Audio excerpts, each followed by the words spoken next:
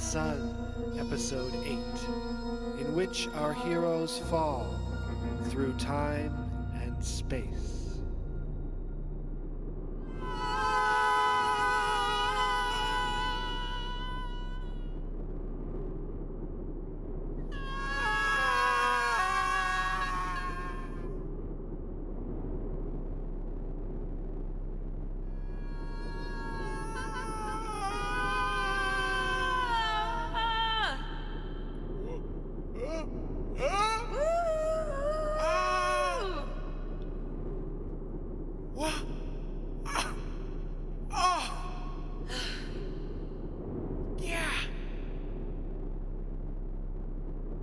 We are falling. Yeah, we are. But it almost feels like we're floating. We're moving, that's all I can really say. We were shot out of the tube dock, and as soon as we gained some distance from the arc, we lost gravity. We're still moving at the same rate, and these electromagnetic suits keep us repelled from the wall, and they'll keep us warm. The tubes are always full of air they use to push the freighters, so we don't need breathers. So we just cruise down to Global One like this? That doesn't seem so hard. The hard part is, when we get closer to the surface of One, we'll be taken by its gravity until we reach free fall. Then what?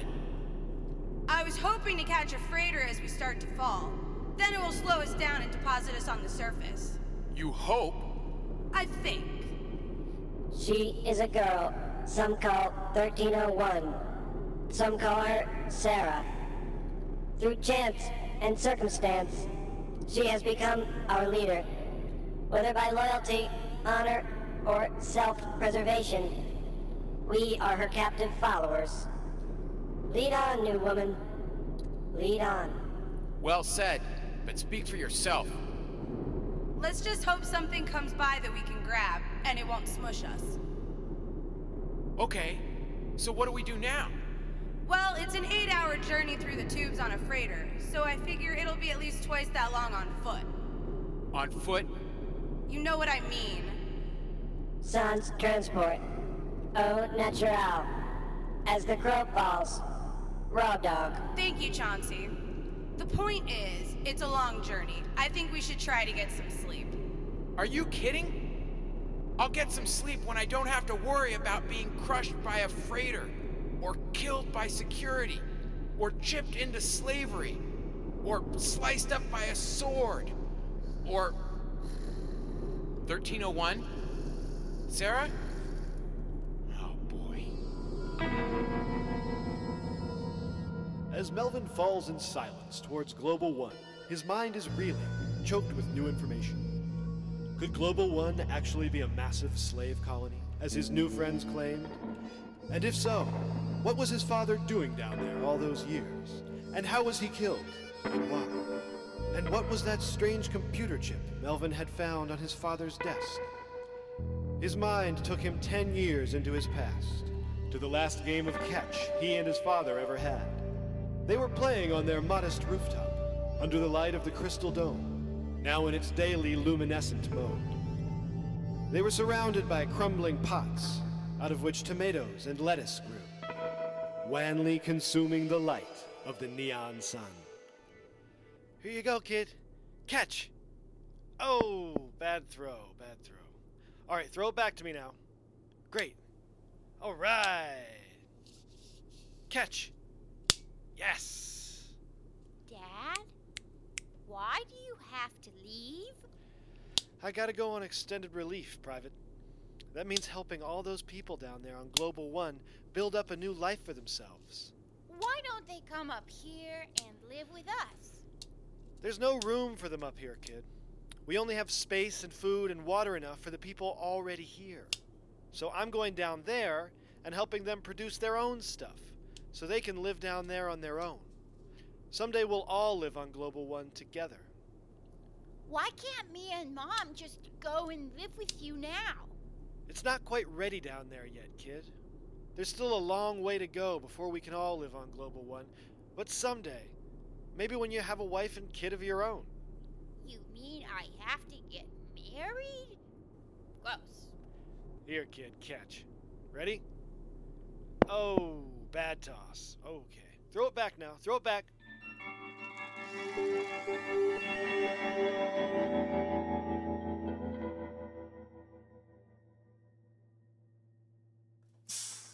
Welcome home, Stephen Henchek. Dad!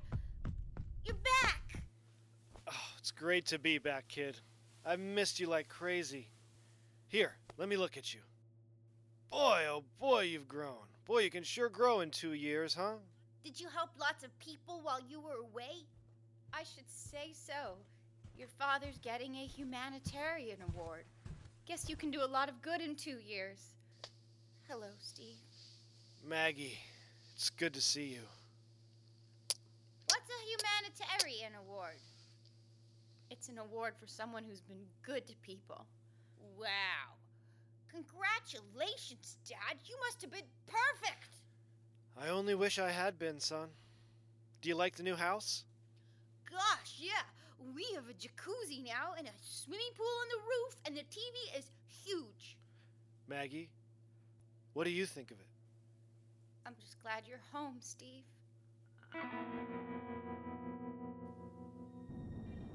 He didn't have the heart to tell her he was getting sent back the next day. We just woke up and he was gone. Left a note.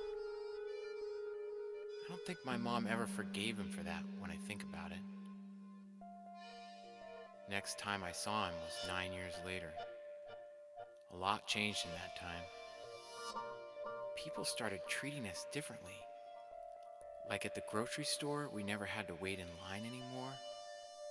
Or at the movies, they would give us the best seats. It was embarrassing to watch other people get kicked out of their seat so we could sit there. But the management always insisted. I remember when the doorbell rang, I was listening to Wheel in the Sky for the first time. That's the Vent's second album. It's pretty awesome. At the time, it was the awesomest thing I had ever heard.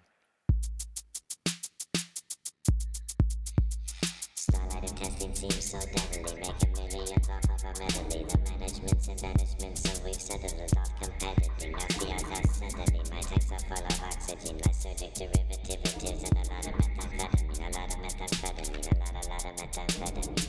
Seeing stars because the sun shine, and I have never seen the sunshine, but I take it as it's given, and I try to have a good time, try to have a good time. That is why I'm living in this world of pyramids and myriads, and betting every Jezebel and gigolo that comes near to this dipping soy shine like liquid.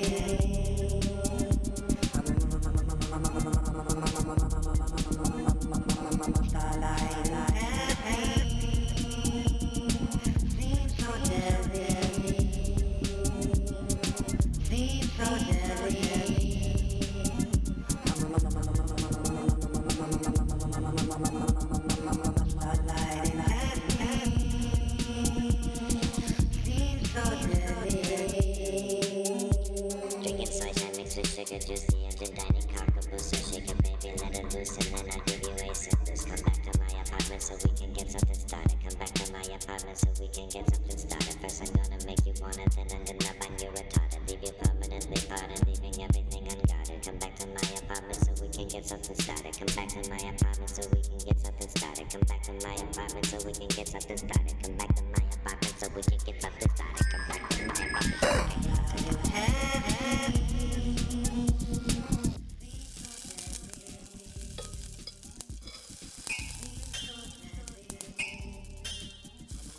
Unidentified visitor. Melvin! Unidentified. The doorbell is ringing. Unidentified visitor. I'm in the middle of something right now, Mom. Well, I'm in the middle of something Unidentified too, and I'm willing to bet it's more important than whatever it is you're in the middle of. Chen! What was that? I said okay. Unidentified visitor.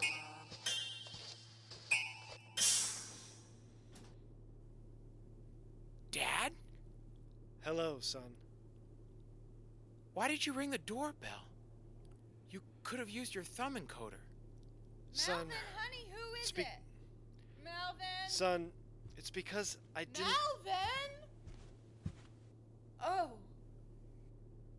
Hello, Maggie. Stephen? It's been a long time. It's been 9 years, Stephen. 9 years since you disappeared in the night like a coward. 9 years, 2 months, and 16 days. And I thought of the two of you every moment. You think I had a choice when I left? You think I wanted to leave the two of you up here while I went down there and... I'm not asking for forgiveness. I know it's beyond that now. But I had to come back and see you and tell the two of you I love you. I never stopped, and I always will. I have to go now. Dad, I don't understand. Stephen? I'm not supposed to be here. Goodbye, and I love you, now and forever. Now close the door. Stephen? Dad! Close the door! Stephen! And that was the last time I saw him. 3 months later, we got a communique saying he had been killed in a food processing accident. We didn't know what to make of it.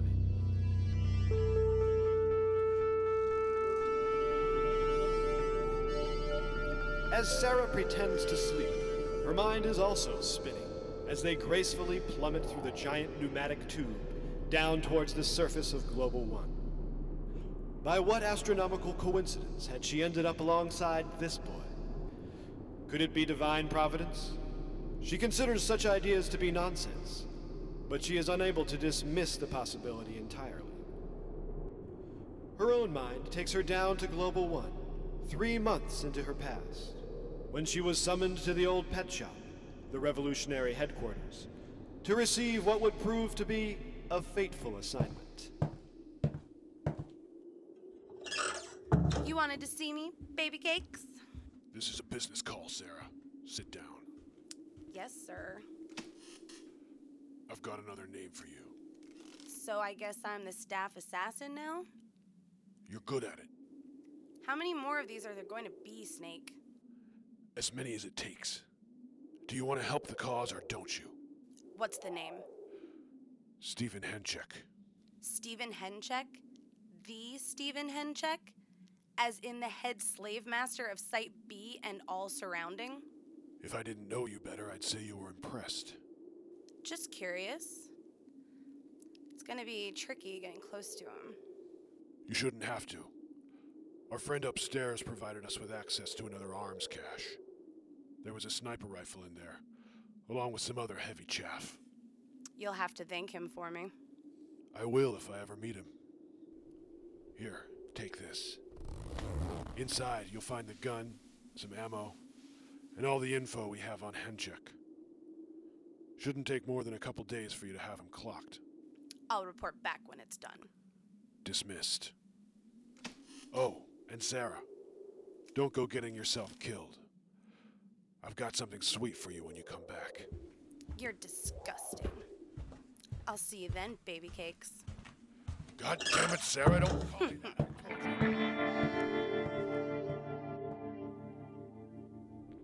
Snake was right. He kept an obsessively regular schedule. Off to the office at dawn, lunch on the roof, back home at dusk. He had armed transport, but only to and from the office.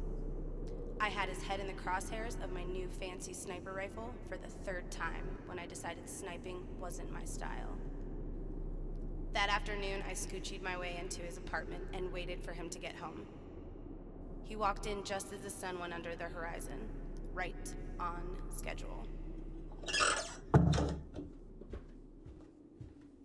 Hello, Stephen. Oh. Hi. I didn't see you there. Good job, I guess. Drink? You don't seem surprised to see me. I knew you were bound to show up sooner or later. You are here to kill me, right? Well, then how about that drink? It's soy shine, but it's good. I know a guy who does a real nice job of it. Join me? All right. Don't worry, it's not poison or anything. I know. I already checked it. You know your business. Cheers. Here's to brief encounters. Don't you want to know who I am? Judging from the filth, I'd say you were a Belgrista. But you might just be dressed up to look like one. I can't imagine why, but I wouldn't put it past them. You mean the Colchis? Why would they want to kill you? Not so fast, friend. Is this an interrogation or an assassination? How about first one and then the other? I don't think so. For that, you'd have to torture me. Really? Yep. And I'd be pathetic. Anyway, you don't seem like the torturing type. No?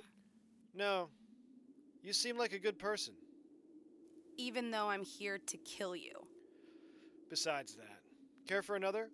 No, thank you. Mind if I do? Why would you guard the Colchi secrets so closely if you think they're gunning for you? I know what you're gonna say next. Sign up now. Join the revolution. Defect. Well? Let me show you this picture. This is my son, No such thing Melvin. as giants in the sky, Dad. Looks clueless. There's no such thing as Yes, giants in the indeed he sky, is. But when I answer for all my sins, it's gonna be to him. Do you understand? Dad. No such thing as giants I may have some major chanting problems, but one thing I'm not is a murderer. We're not murderers. Oh, really? Well, let me ask you a question. How many people have you personally killed in the past 2 weeks? 6. I had a hunch. And tell me, did anyone in your righteous organization object in any way to these killings? We are at war. That's the oldest excuse in the book. I tell you people haven't had a brain among you since Arthur Belgrade died. And he barely qualifies. You take those words back out of your mouth or I will cut out your tongue. Go ahead. Just the sort of bloodthirsty, vengeful behavior I'd expect from a Belgrista. You shut your mouth. First you want me to talk, and now you want me to shut up. Chop off my head then, like all the others. You people think you're so chanting moral. You'd pull the temple down on all of us. For what? So you can brag about it in hell? When will you stop killing? When the streets run with blood? Will that fix this? Please, tell me. What is your plan?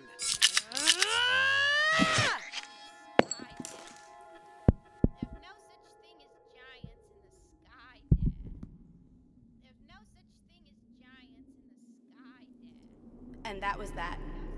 I stashed his head in a box of soy, headed up to Eternia. Imagine the look on their faces. And now, here's this boy. The same clueless boy that Monster showed me a picture of. Guiltless of his father's sins, but with all of his strength of character. I think I'll keep this one alive. If I can.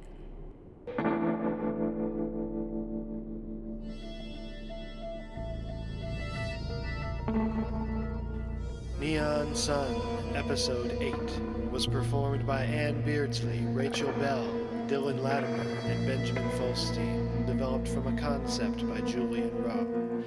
Written, produced, and scored by Benjamin Folstein. Tune in for Episode 9, in which we will travel with John Hawkeye.